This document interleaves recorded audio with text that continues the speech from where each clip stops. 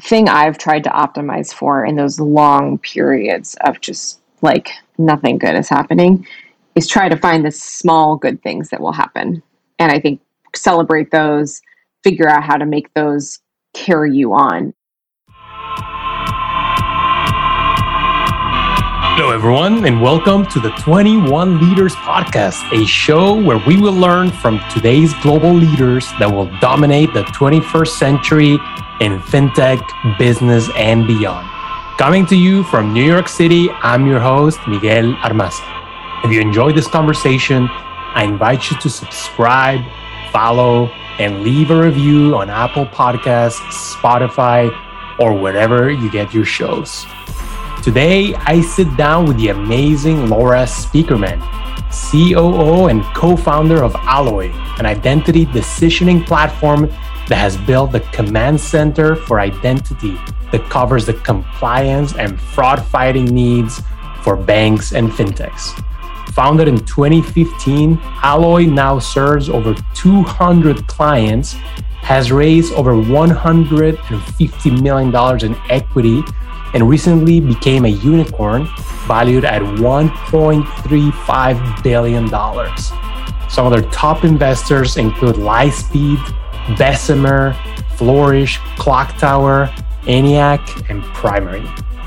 Now, in this wonderful conversation, Laura and I discuss challenges and opportunities of working with sensitive client data and why their approach has become Alloy's competitive advantage, why her role as a co-founder and company leader changes every 3 to 6 months, and how Laura manages to adapt to this reality, collecting customer feedback and how Alloy stays close to the client, reflections from tough company moments and dealing with rejection back at the beginning of Alloy, and how she managed to keep going and maintained a relentless optimism along the way, lessons and reflections for aspiring entrepreneurs, and just a whole lot more. Hope you enjoy this great conversation with Laura Speakerman.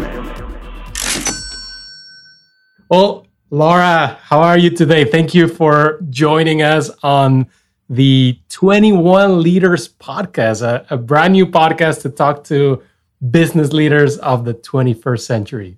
Thanks for having me, Miguel. I'm excited. Yeah, I'm excited. So it's been a while. Obviously, we spoke over a year ago back at the Wharton FinTech podcast. A lot has changed, right? A lot has changed for Alloy, particularly. I know that this is not the most important thing, but it is worth mentioning that you just closed a new funding round, a pretty big one, and now you've joined the unicorn category. Yeah. So massive congrats on that. Thank you. But also, you tell us, what else has changed over the last, I guess, year and a half at Alloy? Yeah, it's been sort of a continuation, I think, of the trends we saw in 2020. So if 2020 was sort of all about COVID and the effect that had, obviously, on the country and the world broadly, for digital financial services, it was an accelerant, and we certainly saw that in our business. I think what we saw is that once people decided to use digital financial services because of the pandemic, so my mom is an example where she started using Venmo during the pandemic, you're not going to go back, right? So once you've sort of learned how to use those digital channels, open accounts online, you're not going to sort of go back to bank branches. And if you do go to bank branches, you still want sort of as much of a real-time kind of digitalized experience. And so that's really been the kind of continuation, I think, that we've seen into 2021, where our business has grown. The other thing we've seen, of course, is that embedded fintech is still the kind of topic du jour, I think, and we're seeing more and more of that as expected, where there are increasing opportunities to leverage financial services, interchange, payments, lending, whatever you can think of, and put it into other businesses. So, if we have to track kind of, there's like the unbundling, rebundling, who I can't sort of keep track of which inning we're in, but we're definitely seeing the proliferation of digital financial services, regardless of what shape or form it takes. Yeah, definitely. We're seeing more and more super app-esque fintechs right out there. So let's take a bit of a step back and maybe For those in the audience that do not know, tell us a bit about Alloy and your core services, and also, maybe talk about the challenges and opportunities, because you do deal with sensitive personal information. Sure. Yeah. Alloy is an identity decisioning platform. So we help our clients, which are generally regulated financial services institutions, both banks and fintech companies, manage all of their identity needs. So think of that as KYC, AML, risk, and fraud, all in an API platform that lets you manage how you make those decisions. And really, initially, that was focused on onboarding. So letting a consumer or a small business open an account, credit card, bank account, whatever it might be. And increasingly, we're working on helping our clients make decisions throughout the life cycle of that customer. So getting a credit card after a year into your banking relationship, or helping our clients make decisions on high-risk transactions, for example, that their customers might be doing. Sensitive data is really critical, both for us and our clients, and of course, the end customers. We take it super seriously. I think we have from the beginning, which has been a little bit of a competitive advantage for us, because we, from sort of day zero, had to contemplate getting our SOC 2 in order. We had to pass all sorts of data vendor audits. So think about your sort of credit bureau audits, where they check what you're doing with their data, even though they sometimes aren't potentially as careful with your data as they should be. They certainly put us through the ringer. And so we've really been sensitive to that from day one, but we also view it as a competitive advantage. We work with our clients to ensure that they have the access they need, that their bank partners, for example, if they're a fintech company, their bank partners or the regulators have the access they need to the data, but keeping it super safe and secure in the meantime. Yeah, because you're working with fintechs, banks, community banks, you name it. But You did start with smaller fintechs, but the reality is that they're working with their issuer bank.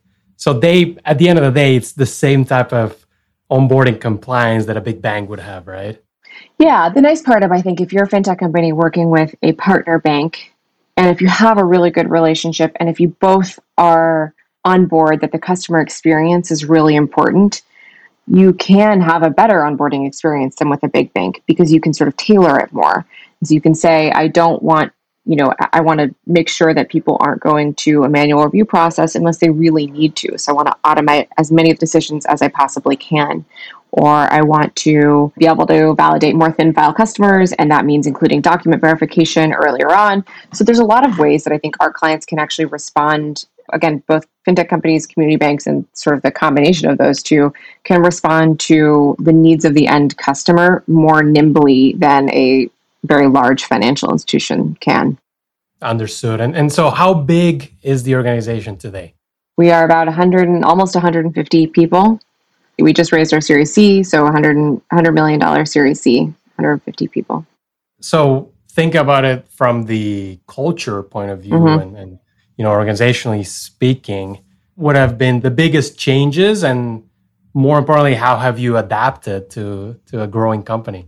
I guess the best way to describe it from my perspective has been that my job, and I think many people's jobs at Alloy, change now every 3 to 6 months. So the first 4 years at Alloy were slow, painful, on the brink of kind of disaster periodically. And since we sort of hit our stride in 2018, 2019, that's been a different story. And the speed of change and the speed of growth has just made it so that every 3 or 4 months, our jobs change, and it feels like everything breaks, right? Like everything kind of falls apart every 3 or 4 months, because the process that you've just put in place, like the leader you just hired, the protocol you just established, no longer works for the new reality. And so it's sort of thinking a few steps ahead and understanding that, okay, now we're in hyper growth mode, things have to change. So I've had to adapt to that. I think everyone has had to adapt to that to some extent, but it also makes it, for me, really fun. I like sort of the variety that gives us. And so who do you work, and I know this is going to be very specific depending on the function, but how do you define those steps ahead, right? Who do you work with to kind of define those steps ahead? Yeah. Overall, I'm not sure that VCs deliver as much on the the value add promise as they should. However, they do know what hypergrowth can look like. And so we've been really fortunate to work with some investors who've had companies go through hypergrowth periods, right? So, Bessemer is a great example. They have companies that look sort of like us in certain ways, like API platforms, SaaS companies that have gone public, right? And so they can sort of look 1 or 2 or 3 steps ahead. They have mentors and EIRs there that they connect us with to say, okay, should your customer success team scale? What should your org chart look like? That's been really helpful to me. Canopy has a couple of companies. They led our Series B.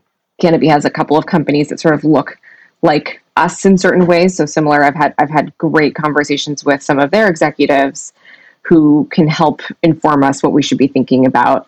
And now with Lightspeed, who just led our Series C, I think that's even more true. We're less at the point where we're looking for super specific advice on, or like an introduction to a customer, for example. We're at the point where we're just trying to figure out, like, how does this go from 150 people to 300 people? How does this go from X dollars in revenue? How do we double or triple that? So it's people who've done it, seen it before. It's probably the one area where kind of pattern matching can be quite helpful.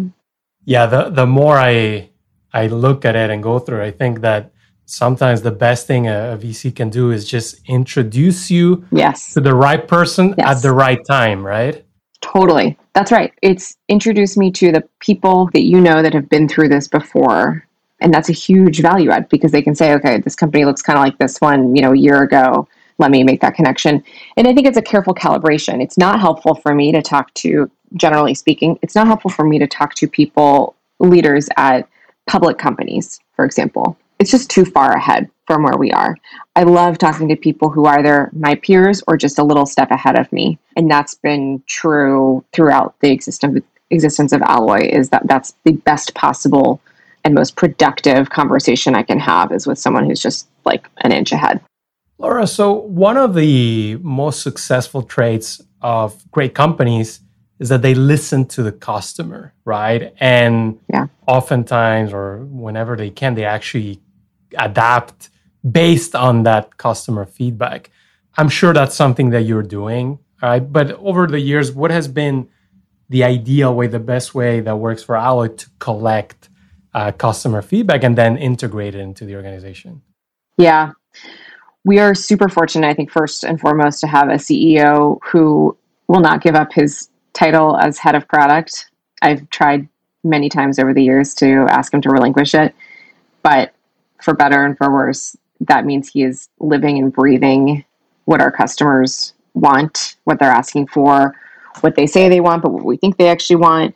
And so he is super in tune with what's going on. He really served as our, for the first, few years of the company, our sales engineer, our solutions consultant, our implementations person. And so he's deep in the issues that our client were facing and how we might be able to help solve them.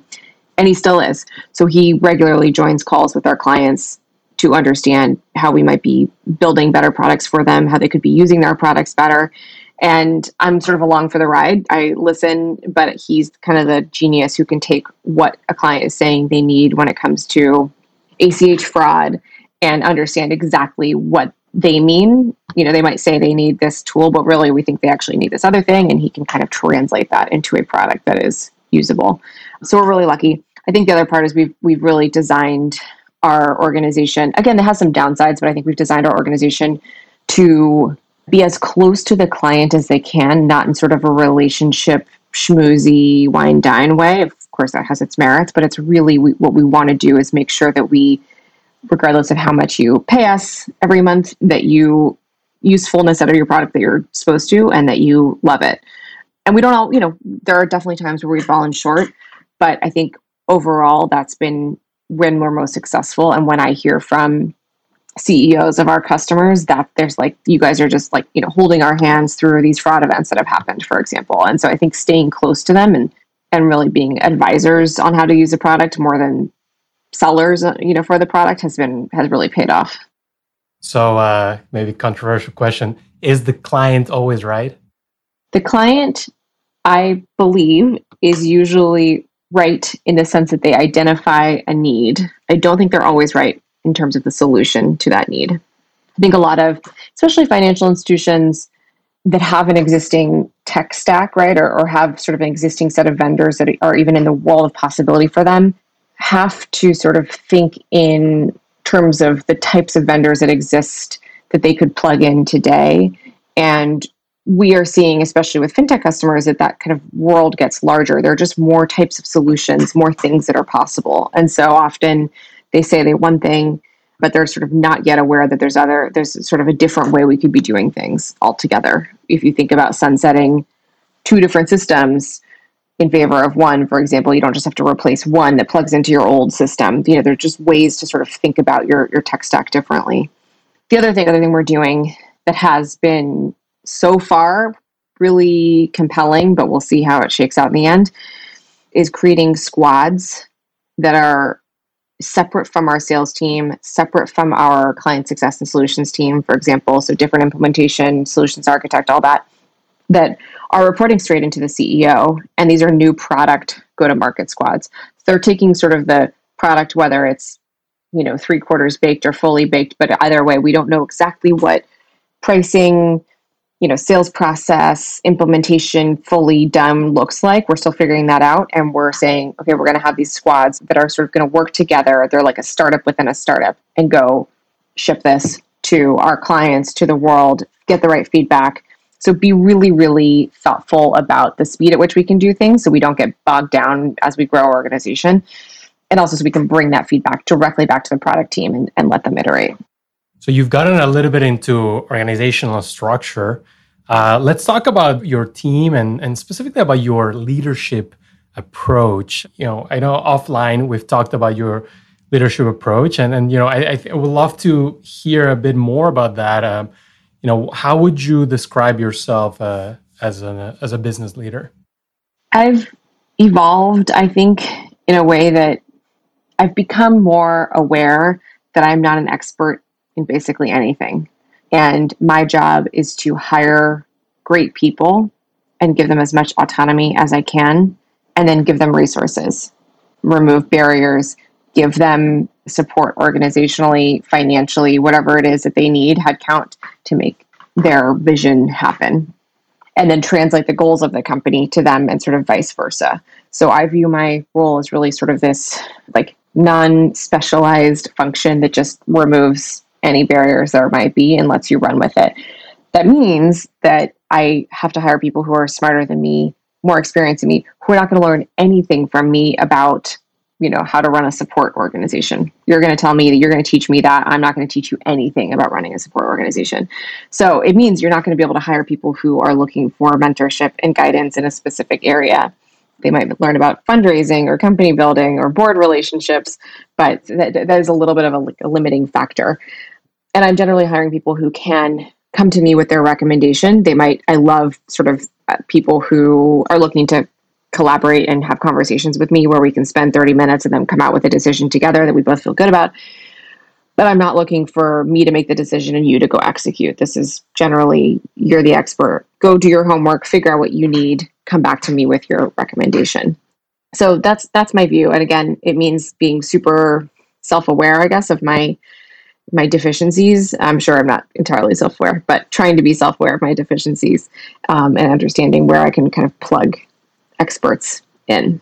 And do you have a favorite recruiting process for this? I don't, and I wish I did, actually. I don't. I do, I would say like what I tend to look for is player coach type of people. I love people who, and this is what's tricky because I think it's really hard to screen for, but people who can come in and make an impact day one because they're just hungry enough and excited enough to do something themselves in, let's say, the first 30 days at Alloy. They pick something, they say, I can tackle this. Then they start building the team and the strategy and whatever. But I think the sort of immediate impact to me is really, really important. Let's just let's set the pace and let's set the tone for our relationship, your relationship to Alloy. I really view at this stage, at sort of Series C and beyond and what's to come, that the primary goal should still remain on growth and speed. And so anything we can do to sort of get you up and running quickly, that's what's most important to me.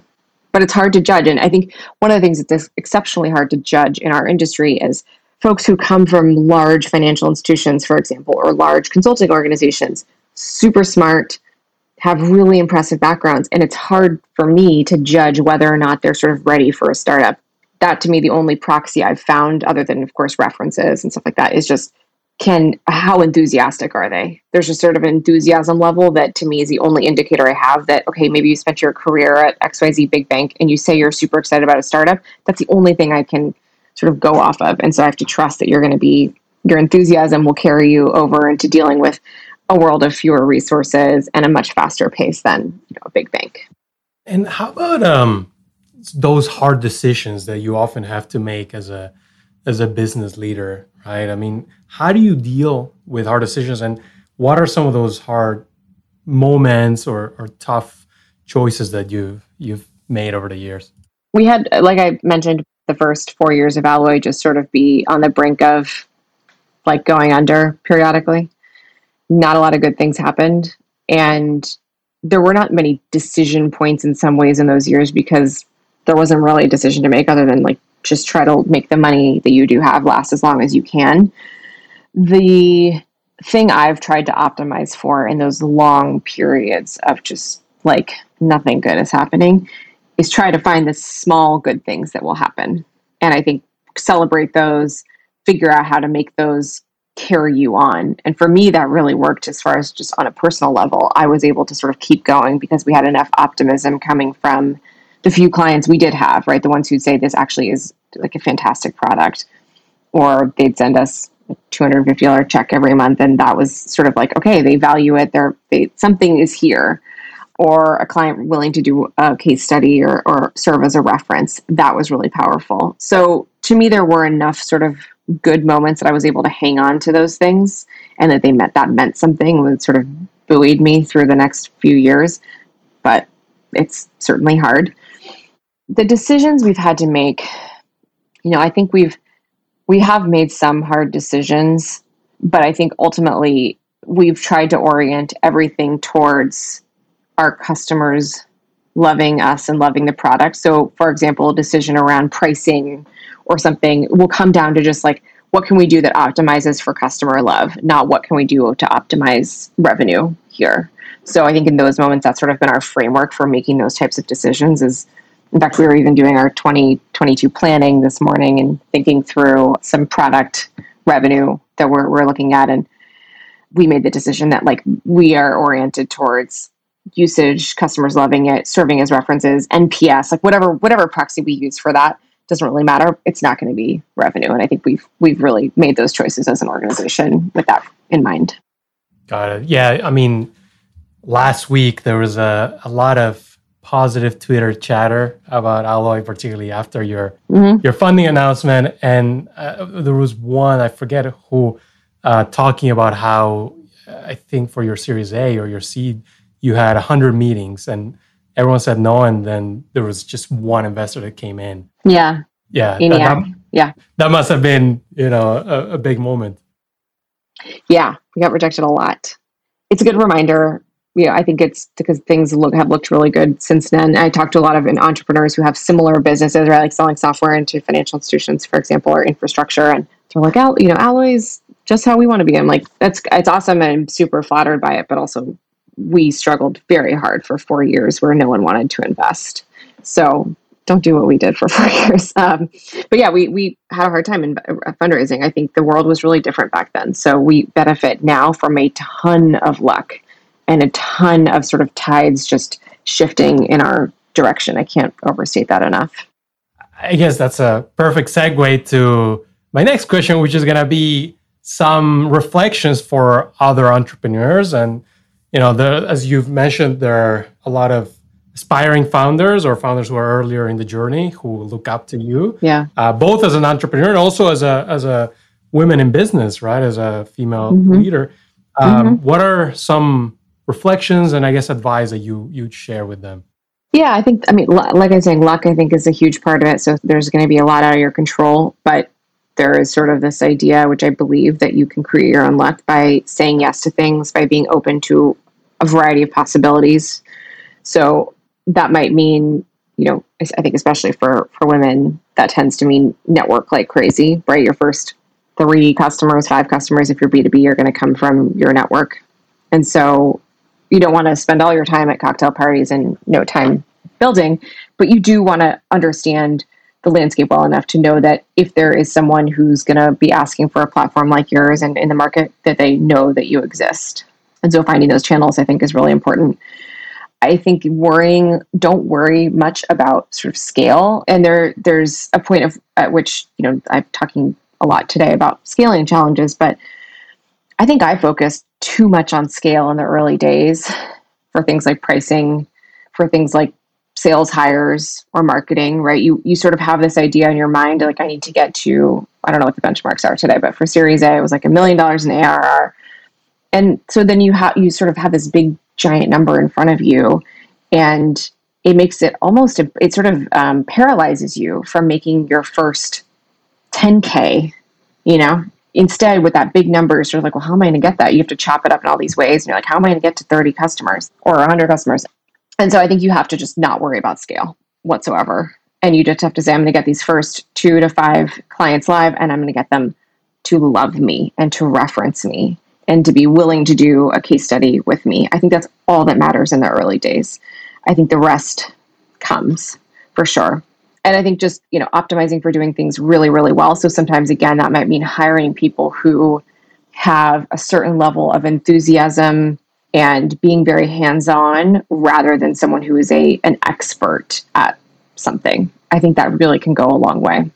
And I guess when you look back throughout, your career, but mostly your entrepreneurial journey, who would you say have been the most helpful and consequential people? My co-founder, Tommy, and Charles. But Tommy taught me a lot, for example, about that sort of, he just didn't worry about scale. He was like, give it away for free. I don't care. And he would spend extreme amounts of time with some of our early customers where I was like, come on, we got to go do other stuff. Like, stop talking to them constantly. The other people, I would say, Nikki Galimas from Nova Credit. I think she just knows how to connect people. She put together a small group of women in fintech several years ago. And that group itself was important for me, as sort of like learning about other organizations. A lot of us were at similarly sized groups, which means some of us have kind of grown up together in certain ways. And people move on and join, get other jobs or go into VC or whatever. But it was a group for me where I got to share very honest, I guess, assessments of what challenges we were facing and hear from other people. I think that opportunity to have really intimate, honest conversations is pretty rare. And then another person was Aaron Frank. I met him very early on through another investor. And at the time I was trying to sell him Alloy when he was building Final, the credit card. But we became friends. He never bought the product. We became friends, and he was an angel investor and has kind of carried on with us. And so he's been great in a similar way where I can sort of share my challenges with him. And he has obviously a great network. Yeah, shout out to Nikki Galimas. She actually is the one who connected us. She was my... Oh, yeah, that's right. Yeah. I forgot about that. She was my second guest at the Wharton Fintech podcast. And then I asked her, like, do you know any other rock star women in fintech? Yeah. And you were at the top of that list along with, I don't know, 6 or 8 different names. So most of them ended up joining the show. That's cool. Yeah, she's awesome. I miss her being in the US. Yeah. Well, Laura, cannot thank you enough for dedicating this time to us. And thank you. It's always a huge pleasure talking to you. And, I look forward to just continuing awesome conversations. Likewise. Thanks, Miguel. I hope to see you in Vegas. See you in Vegas.